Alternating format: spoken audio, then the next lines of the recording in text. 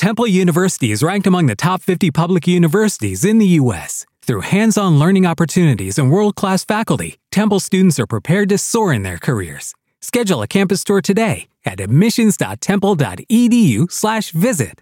Every team, every topic, everywhere. This is Believe. Before we get started with today's show, I want to tell you guys about betonline.ag. We're headed to the home stretch of football season and basketball is in full swing. And BetOnline remains the number one spot for all the action this year. Head to the new updated desktop or mobile website to sign up today and receive your 50% welcome bonus on your first deposit. Use the promo code BLEAV50, BLEAV50, to receive your bonus. BetOnline is the fastest and easiest way to bet all your favorite sports. BetOnline, where the game starts.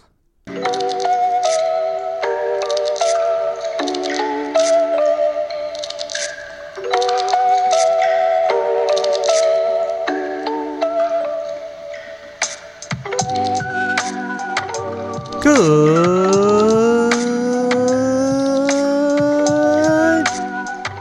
morning, good evening, good afternoon, or good night.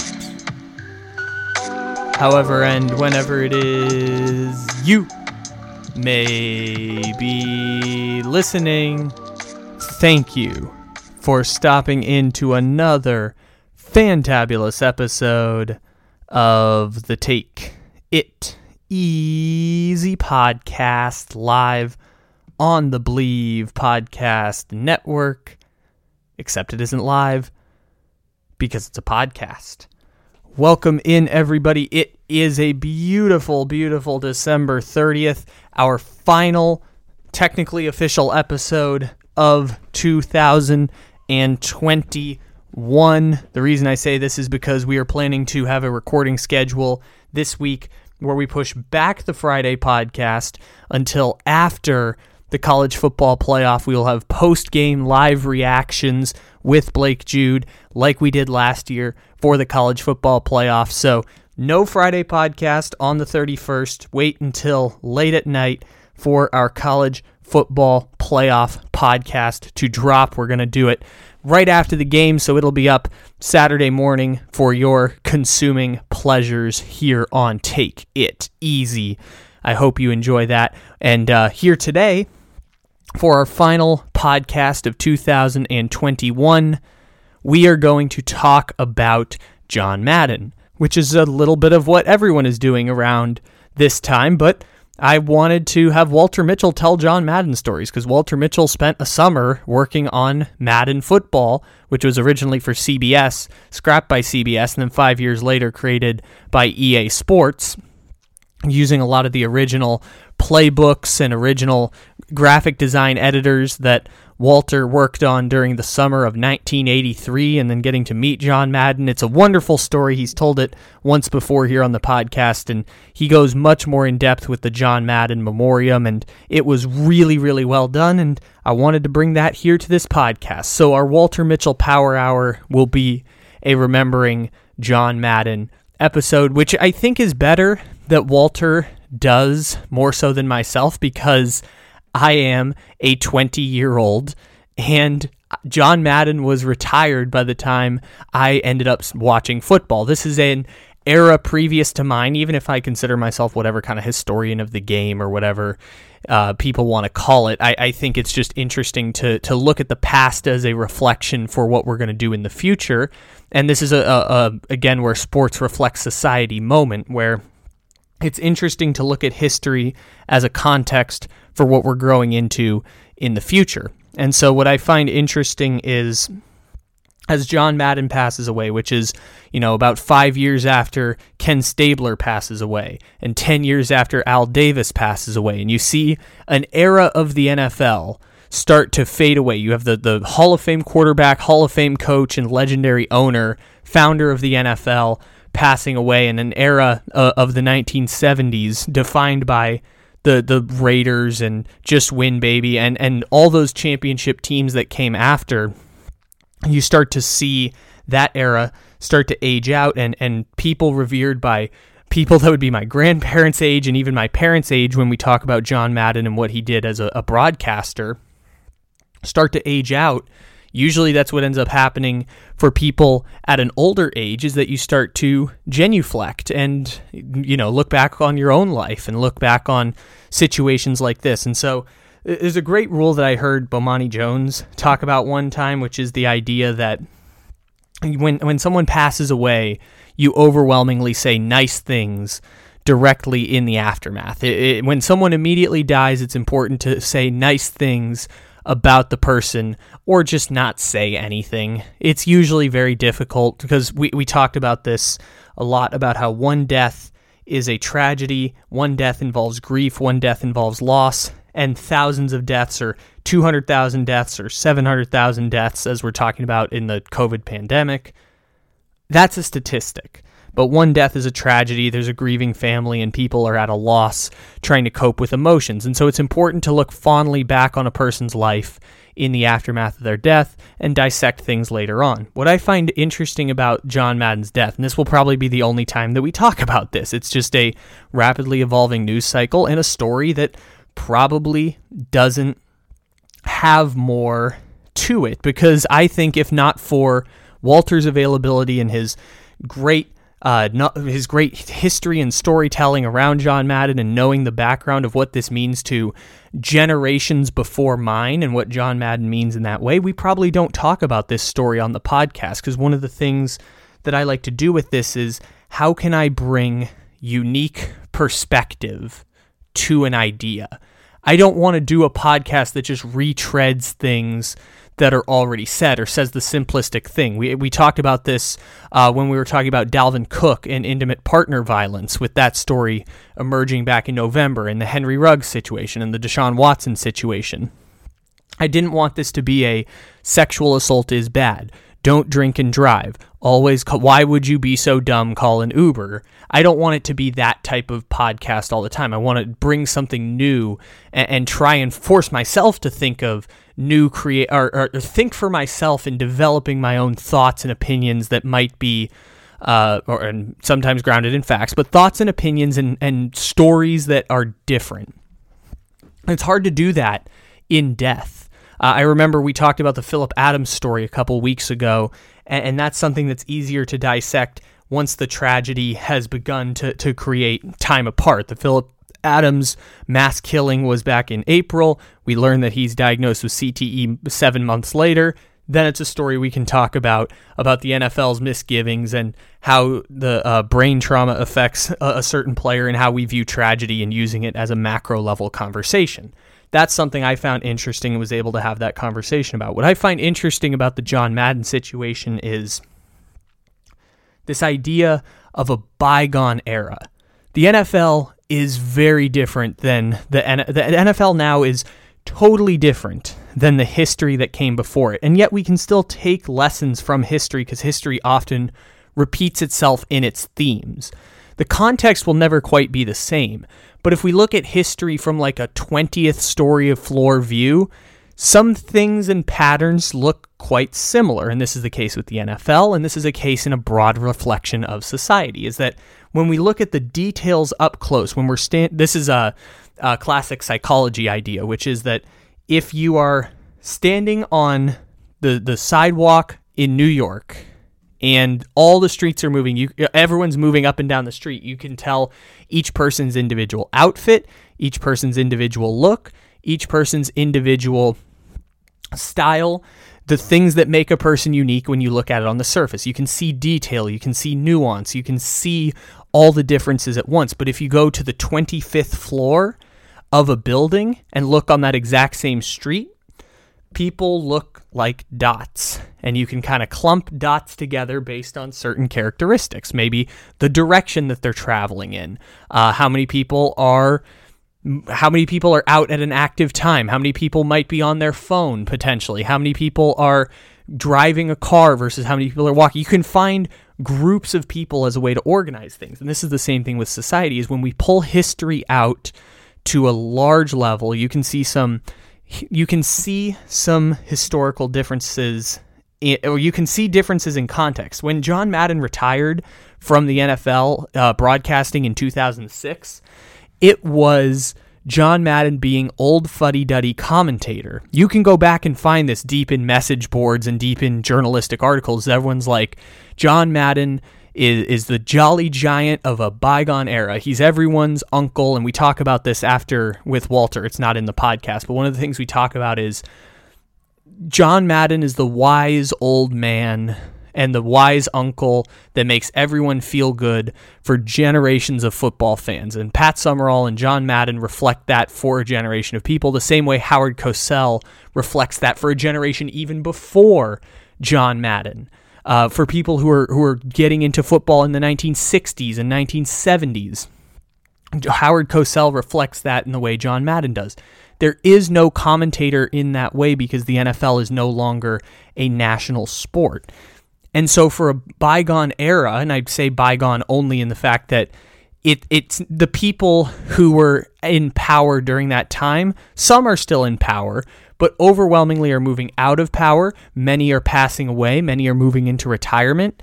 And you're seeing a generational shift where the NFL no longer has that broadcaster. Even when John Madden was aging out of the sport, you didn't have that broadcaster everyone gravitates towards because the NFL is now a national sport. The NFL has 5, 6, 7 different broadcasters, many revered, but people who don't have that same connection because people aren't tuning in to hear them every single week on every single broadcast. And overwhelmingly, people are critical of the broadcast, and football has gotten to a point for myself where the broadcaster doesn't quite feel the same way. And one of the things that's interesting about this is how do we move on from bygone eras and still acknowledge and respect the past? Because the 1970s NFL is getting to a place where all of these people are really, really old.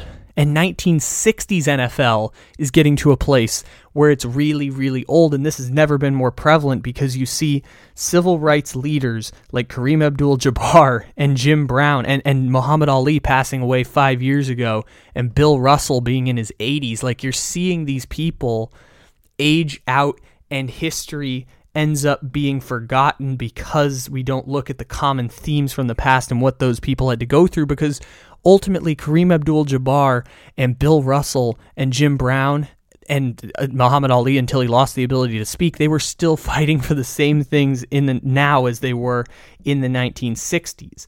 And this is the interesting part about people who revere an era from the 1970s of NFL, whether it's steel curtain football or the Raiders or the NFL today or whatever it might be. Those people are starting to age out and die and have already started to move out of power within most structures of America. And so how we revere people in passing when history has moved on from them is a really, really difficult thing, because as Walter's going to tell you, there is so many lessons that can be taken away from John Madden. And I worry that those lessons are not going to be brought to the focus. And and part of the reason why is that the narrative people are trying to tell is a reverence for what they went through. And that's something that people my age and younger or even slightly older cannot relate to. And this is where tribalism and all of this stuff gets really complicated, because I hear people talk about a reverence for John Madden who are like 24 years old on Twitter. And I'm like, okay, but it's only so much of a reverence that you feel, because John Madden was only a part of your life until you were about 9 years old. And even then, you see the nasty stories of John Madden not getting to age gracefully like most commentators don't get to, like Dickie V in his 80s, like Lee Corso in his 80s, or all the people who call into Mike Francesa's show in New York just to troll him. Like, we don't let old people age gracefully in our society. We let them age, but we don't necessarily let them age the way they want to, as like naturally getting older is just a thing that happens in broadcasting, and there's a reverence for people in an older generation, but this is a difficult balance to find, because for people who talk about reverence for John Madden who are 24, I look at it, I'm like, John Madden doesn't mean that to you the way that you think it does. It feels like people are just repeating things that people their parents' age and their grandparents' age have told them is how they feel and how they revere John Madden. And that's the only connection point they have to John Madden. And so you can extend this all the way to the 70s Raiders as well, with Al Davis and Ken Stabler, who I find fascinating, that entire era, that the head coach of the Super Bowl winning team, the quarterback, and the owner of the team all passed away now. Like this era of NFL glory, all of them Hall of Famers, all of them great, figureheads of a time, all of them have passed away now. And that era starts to age out, and I wonder what the history is going to remember that by, and how you connect that to young people. Because I think the best way to remember John Madden is to talk about lessons that can be carried on forward from John Madden. If you revere the person who was, it's going to feel like you're honoring a bygone era. And maybe that's a way that some people cope with loss, and that's a way that people want to remember the fondness of the past. But if John Madden's legacy is going to carry on, and I put carry on in air quotes because it's always going to mean something to someone, but if you really want it to matter, let's take parts of that history and be able to apply it going forward. And Walter's going to talk about this with his leadership ability and some of the words of wisdom that he espoused in his story, and I do want to get to that pretty quickly, because this is now becoming increasingly about me and less about Walter's fantastic story about John Madden. But I just find so interesting, how are we going to take these lessons and apply them forward for new generations? Because otherwise, it's going to be older people revering it and just trying to pass on a reverence that young people can't possibly understand because they didn't live through it, and are being told this is how things are supposed to feel because that's how their parents feel. And ultimately, this is just tribalism. Tribalism happens in our society. Parents pass on ideas to their kids. It's why I find quite interesting when people talk about how 80s music was the best music and 80s movies were the best movies, and 80s kids television was the best stuff. I'm like, no, it is not. There's so much better quality stuff being made today. Technology has improved so much. People are so much more well-trained in this science, and society is better today than it has ever been in the past. This is emphatically true. That's what progress is. Progress is society getting better today than it used to be. That's not always going to be the case. It always ebbs and flows, but people generally will always look fondly upon the era of their prime as the best time. That's why 45-year-olds talk about Michael Jordan all the time, and people in their 50s talk about Michael Jordan all the time, is because people often revere the time of their life that was their prime as the best time in human history, because it was the best for them. And this is the difficult part about remembering those times, is that it ends up hindering the progress of the moment, because society is trying to move on from the parts of that time that no longer apply and the things that are no longer helpful to society today. And that's the part that I find interesting about how we remember legends like John Madden. And for myself, that's the best way I can do it, because I'm not going to pretend, gosh, my life was changed by John Madden video games. I'm like, yeah, okay, the Madden video game does change life, and it's this giant project that ends up creating I think Walter said $8 or $9 billion in revenue for EA Sports as the classic video game. It's like, okay, that can exist, but if that's the legacy of John Madden, how does that help us move forward? What lessons can we take from this so that in his passing, we can continue whatever mission it was that John Madden was going on in whatever little way that we can? How can we carry the torch for him in making the world a better place from the lessons that he taught us? That's the questions I feel like people should be asking in remembrance. Maybe not so much if you're someone in your 50s and 60s and you want to fondly remember a time from the past. that's fine, but people in their 50s and 60s also don't have to look fondly upon the past. People in their 50s and 60s can also look to a brighter future and look to advance the future into a better place. There's no reason you have to. It's just harder to do so because people are looking down less life and less of a future to look forward to. And maybe this sounds naive because I'm a person in their 20s right now with a full future ahead and not much to look back to in the past, but it's more difficult for people in that situation, I feel. And so that's the lesson I kind of want to take away from John Madden is in remembrance of someone, let's ask ourselves about what life lessons we can carry on forward. And I think Walter does a fantastic job of balancing that remembrance of a time in the past with this wonderful story he wrote from a book that is really poignant and powerful, and I'm really excited for you to hear it. And at the same time, also counterbalances with what are the lessons that John Madden gave to him that he can carry forward in his own life and in my own life, because there's two lines in there that are really fantastic that even I will carry on in some way, shape, or form as a way to carry the torch for what John Madden was doing and continue to make the world a better place by finding little bits of wisdom that we can learn from history. And sports is just a microcosm for applying this to whatever it is we're working on in society or in your own life, because my life, as much as it might not seem like it, is much larger than sports. So you can carry all these things on and find little bits of wisdom in history so that we're not doomed to make the same mistakes of the past.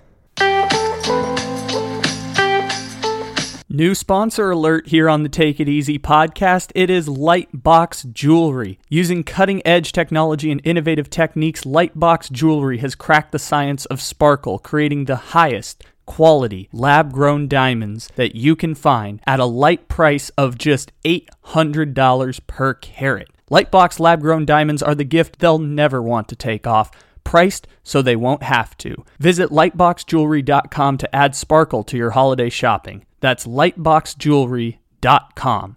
Lightbox Diamonds. Never a dull moment. Thank you, Kyle Little Rock Ledbetter from Slam Diego. We come to you this morning remembering John Madden, who passed away yesterday at the age of 85. Wow, what a legend. What a football giant. And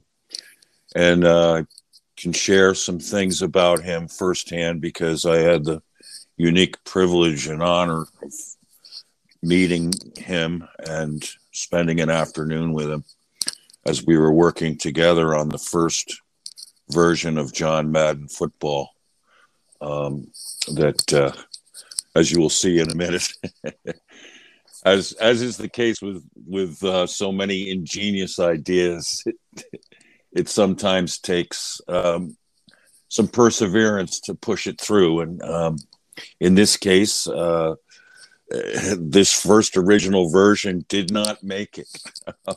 And for the reasons I'm about to read to you, I'm going to read the story from my most recent book, The Friccia Brothers and Other Foolish Risks, which you can find on Amazon if you so desire. And it's a story that I told my high school English students many, many times, and friends and family.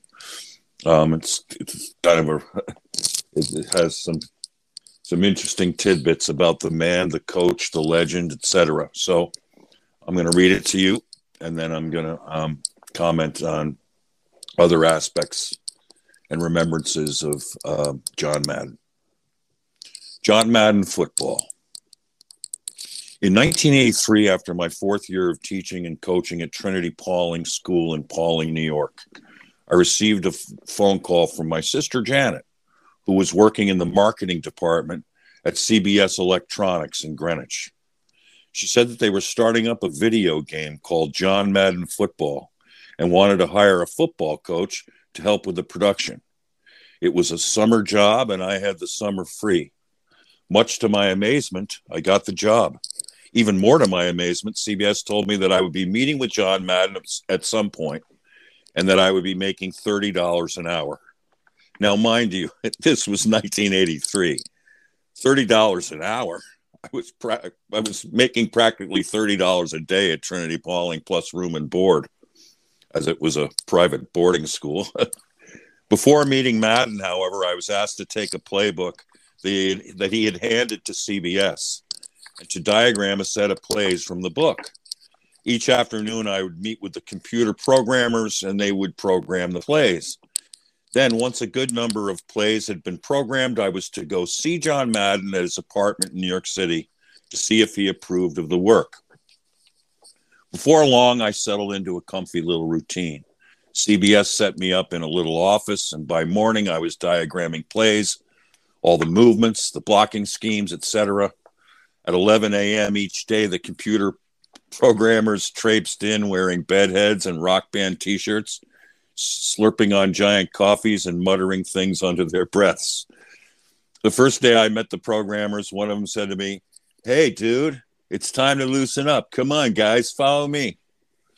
We followed him down a flight of stairs into a large video game arcade where all the popular video games and pinball machines like Pac-Man and Wizard 3 were sitting there preening. "Go ahead," the programmer said. "They're free, man."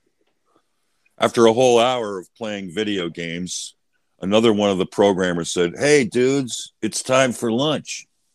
Man, I got to tell you, back then, and perhaps it's still true today, computer programmers could do whatever they dang well pleased.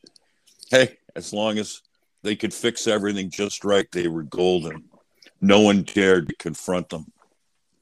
The programmers would trickle back in around 1:30, and we would get to work. Funny, they had set up a message system via a giant Lionel train set that was rigged along the tops of the cubicles. And if the train stopped at your cubicle, you could fetch the handwritten note from the open freight car. Usually the notes were something to the effect of, "Where are we meeting today after work?" Programming the plays and the movements of all 22 players on the screen wasn't easy, and it took a good deal of time. By the way, I'll just add an aside in here, and some of you probably know this, but the original producers of Madden Football wanted him to condense it to, like 6 players on a side, and Madden vehemently refused. He said, "That's not football. We need 11 on a side. It has to be 11 on 11. So here we were going 11 on 11. There was a good deal of trial and error, along with a good deal of swearing. That's the other thing about computer programmers. They could swear whenever and wherever they wanted, and nobody gave a fucking shit. I certainly didn't. While I was making $30 an hour, those programmers could take as much time and swear all they wanted, as far as I was concerned. Finally, the big day was upon us. I had the playbooks ready, and the programmers showed me how to work the electronics. So with a large suitcase in hand, I boarded the train for New York. Madden's residence was on the Upper West Side by Central Park. I had the address and plenty of cash for cab fares.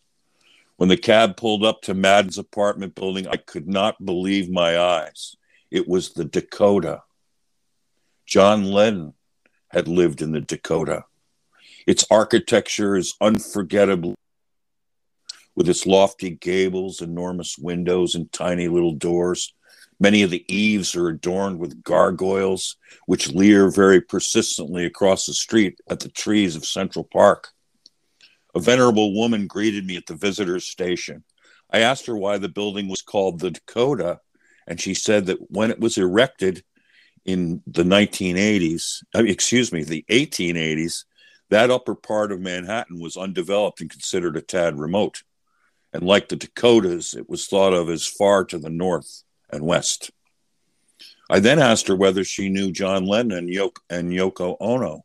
She said that indeed she did, and that he was such a lovely man, and that Yoko still lived there in the Dakota. The gatekeeper called up to John Madden. I could hear the former Raiders head coach distinctively stentorian voice when he said, "For the sake of video game zealots across the USA, let him in." When Madden's tiny door opened, it was like seeing the Jolly Green Giant behind it. "Walter," he said, "come on in." He slapped me on the back. Whap! and I could feel the impact of a large ring. Sure enough, he wore a large ring on the fourth finger of both hands. One was his 1976 Super Bowl ring, and the other was a large gold ring with the figure 100 lined with diamonds. He said that his wife, Virginia, who I just met at the door as well, was so gracious and welcoming, had bought him the gold ring with the 100 in diamonds after he became the youngest coach in NFL history to accomplish 100 career wins. So after a brief discussion of his rings, he sat me down at his kitchen table. He then peered deeply into my eyes and said, "You know, Walter, there are three kinds of people in life.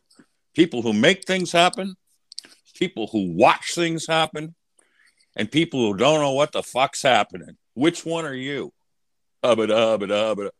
Sir, I'd like to think I'm one who makes things happen. "Good," he thundered. Whap! He slapped me on the back again with the impact of his ring. "Let's get started." So the great news was that Madden was very impressed with the plays and the electronics. He diagrammed a few more plays for me to add. Then he performed 2 live radio interviews over the phone from the West Coast, the Bay Area, where Madden is forever revered. It is always cool to watch a real pro at work. At the door, when he was saying goodbye, he said, "You tell those programmers to stop wasting so much time playing video games, you hear?" "How'd you know that?" I asked incredulously. He said, "All smart coaches have their spies." By the end of the summer, I returned to Trinity Pauling in a new car, which prompted Mr. John Lloyd Owen, the dean of faculty, to ask if I had swindled someone. I tried to tell him about Madden football, but he said, "Phooey, I don't know a bloody thing about your American football, except that it's played by Neanderthals." 2 weeks later, in early September, CBS fired the entire electronics division. In the process, John Madden football was thrown into the scrap heap. Little did CBS know that 5 years later it would become a gold mine to the tune of, I guess the proceeds now, or the profits are now up to something like 8 or 9 billion. When another version of it was developed by Electronic Arts, EA Sports, it's in the game. I always wondered whether one of the CBS computer programmers had held on to the Madden football project for 4 years and then had brought it to Electronic Arts.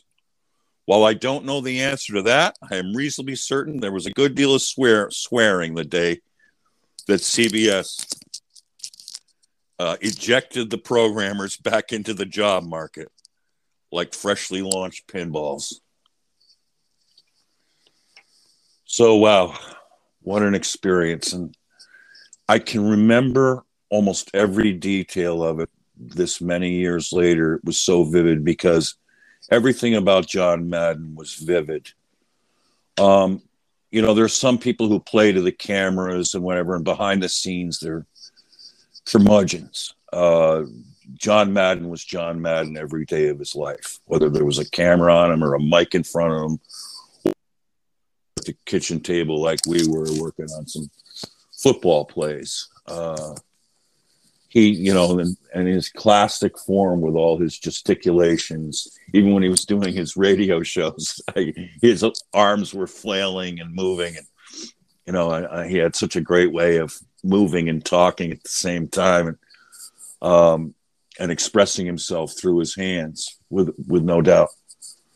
There's something majestic about John Madden that I've been thinking about quite a bit since I watched the documentary, which, by the way, if you haven't seen, from Fox, it's beautiful. They did a magnificent job on it, and it's quite a stunning tribute to the man. And I think that it's worth your while to watch it, because after all, I think we all know, love, and appreciate John Madden. His own player, Art Shell, tweeted that this morning, as he was loved by everyone. And there were good reasons to love him. First, with what I know, just the the awesome, stark blue of his eyes. And in those eyes was a ferocity, but kind of braided with a searing kindness.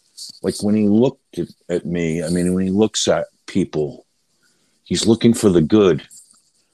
And he's looking for the connection. One of the things that was so great about him going around the country in his Madden cruiser was, he wanted to know his audience. He wanted to mull around with everyday people. In a way, John Madden was a superstar who was an everyman. I mean, he wanted to meet and greet and hear about people's lives and hear about, what they're going through. In the documentary, he talks about meeting a dairy farmer in Wisconsin, having a great talk with him and realizing how difficult a job that is. In that, dairy farmers work every day of the year. They have to. And there are issues that he discovered and wanted to talk about. But,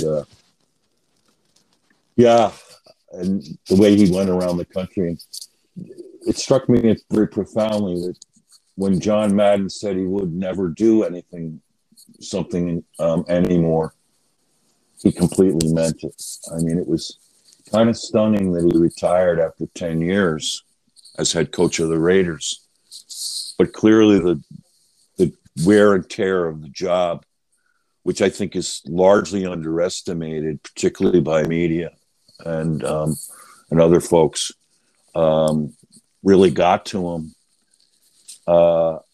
And his wife,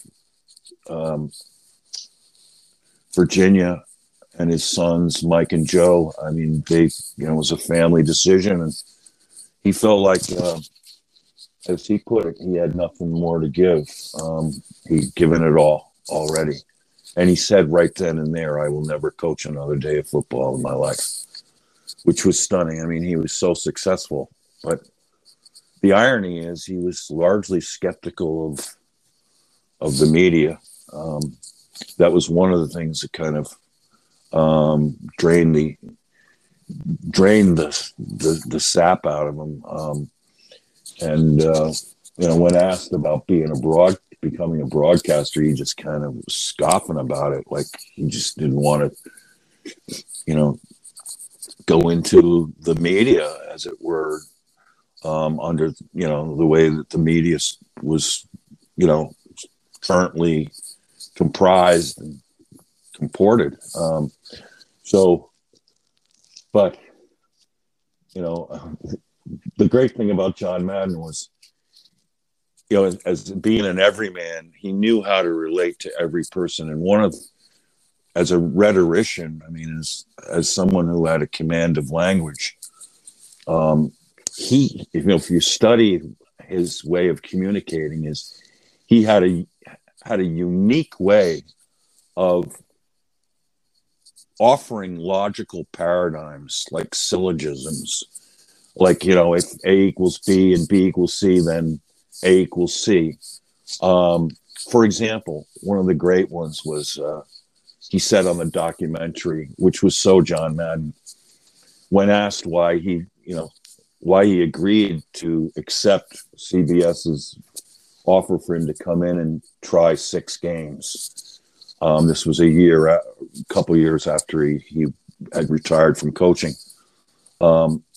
He said that he wanted to immediately turn it down, but that his agent called him and said, if you turn it down, John, they won't call you again. So if you ever really wanted to give it a chance, the offer's there, you take the offer. So John Madden said, so I took the offer. No, and he said, and he drew an interesting comparison to the conversations he'd have with players that, after 2-a-days back in the hot sun back in the day when he was coaching, the young ones would want to quit.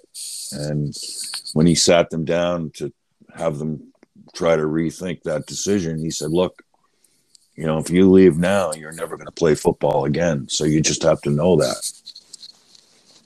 The other thing that he said never about was flying. He had a panic attack on a flight to Tampa, and he swore that to himself that if the plane landed safely, he would never fly again, and he never flew again. That's why CBS built him a Madden Cruiser, and what a way to see the country and to rub elbows with the audience that you're broadcasting to every week. And he would join him at times, and there were other. Peter King joined him for a cross country trip one time and chronicled the whole thing on NBC on his Monday Morning Quarterback articles.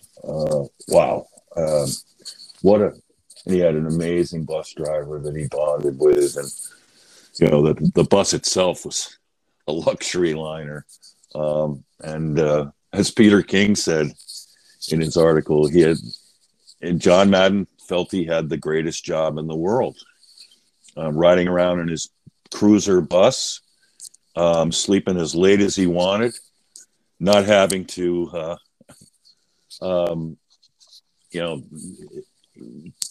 change clothes very often, only having to put on a tie for 3 hours a week, et cetera, et cetera. And, broadcasting a game he so revered and loved. But here's the thing about John Madden. He was always a teacher first. And this is what I really appreciated about him. And we talked about teaching. He knew I was a teacher and a coach. And the first thing he said to me is, hey, in our day, if you wanted to coach, you had to teach. And he said, so I always took teaching very seriously, and I always had quite a reverence for it. And I was very happy to hear him say that. And but if you look at John Madden and what he did with the Raiders as a teacher, on top of being an inspirational coach, and then what he decided to do with the rest of his life. I mean, John Madden football, the video game, is a teaching lesson about football. I mean, he did teaching lectures for women about football in California, at Berkeley and other places. He wanted to teach people the game so as to foster an understanding, a national understanding and a greater awareness of the greatness of this game and how the nuances of it that make it so compelling. And Paul Madden team was a teaching lesson. Madden was telling America, these are the superstars of your game, and here's why. And it starts with effort, and it continues over to toughness, and teamwork, and sacrifice. And these are the guys. These are the outliers. These are the lions of the industry, and these are the guys we ought to laud and celebrate each year. Of course, Madden taught people how to celebrate Thanksgiving a little more festively than they had with his turduckens and the Thanksgiving football game traditions that he espoused and embraced. And but his life was about teaching, and his reverence for teaching was always in clear sight. I still have the manuscript of John Madden, his teaching football manuscript that he wrote back in California after he retired. It's probably a rare copy because you can't buy it anywhere. And he signed it for me. And that's where Madden Football, the video game, began, because I, started with diagramming the plays out of that manuscript. And he breaks down every aspect of the game in all three phases, and offense, defense, and special teams. It's a magical teaching manuscript. And I'll tell you what, for someone who is on the verge of becoming a head football coach for the first time, and I was only an assistant when I was hired by CBS, who was always interested in X's and O's in particular. What a blessing that was for me to learn from that manuscript, to talk with the legend himself, and to become more enthused and excited about the prospect of coaching this amazing game that John Madden so fervently loved and dedicated his life to. There are some people in life, who lift everyone up. And that's another thing he wanted to teach America about the media. Instead of tearing people down, he wanted to lift people up. And he was not one to be overly critical of people or jump to, epic conclusions and hasty, precipitous conclusions about people. He always believed in looking for the good. And I saw that at his home overlooking Central Park, from that kitchen table, and everything he did that day. He lifted me up. His wife and he, and their banter was like classic. They were just so charming together. I mean, they were both ripping each other the whole time and cracking jokes. And Virginia is in her own right an epic figure. And the two of them together are just unbelievable.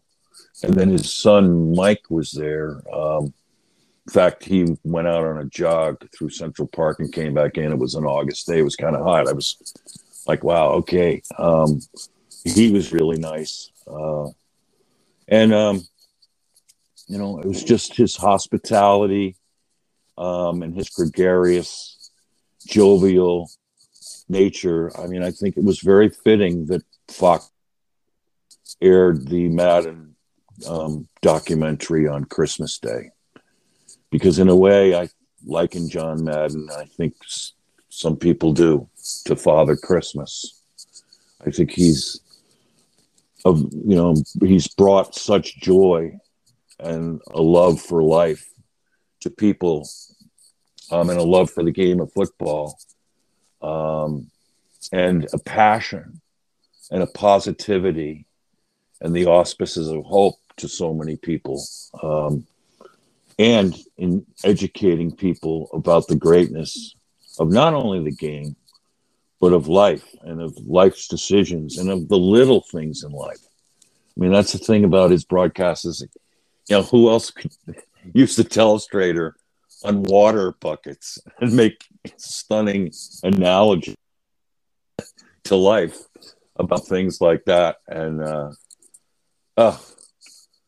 we lost a giant yesterday. Someone, as Art Shell said, he was loved by everyone. And I have to say that I've loved the man since I met him. I didn't really know that much about him, except I knew how great he was as a coach. And he was just really getting started then with not only Madden football, but with his broadcasting career. And to watch him blossom into the giant of the industry, with Pat Summerall, which the two of them were, heaven sent. I mean, the match made in heaven. They were awesome. And Madden made everyone that he worked with good, and they all loved working with him. Madden, is Madden. And I'll tell you what, as I wrote in my tweet yesterday, he was the ultimate football legend who made things happen. Well, those are my thoughts today. I'll be posting something on Revenge of the Birds. If you have any questions or comments about John Madden or anything else, please direct them to me at revengeofthebirds.com and or at WBJ Mitch on Twitter. Enjoy this week, holiday week. And, there's another thing I'm going to post today. I wrote a recent article about Cardinals coaches, the young coaches that were hired in the NFL, liking the hirings of Don Coryell to John Madden to Cliff Kingsbury, which is interesting. In that article too is a YouTube video of John Madden delivering the eulogy for Don Coryell, which is stunning.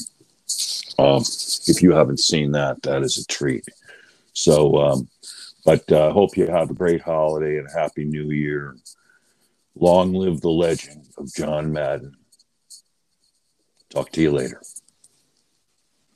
Temple University is ranked among the top 50 public universities in the U.S. Through hands-on learning opportunities and world-class faculty, Temple students are prepared to soar in their careers. Schedule a campus tour today at admissions.temple.edu/visit.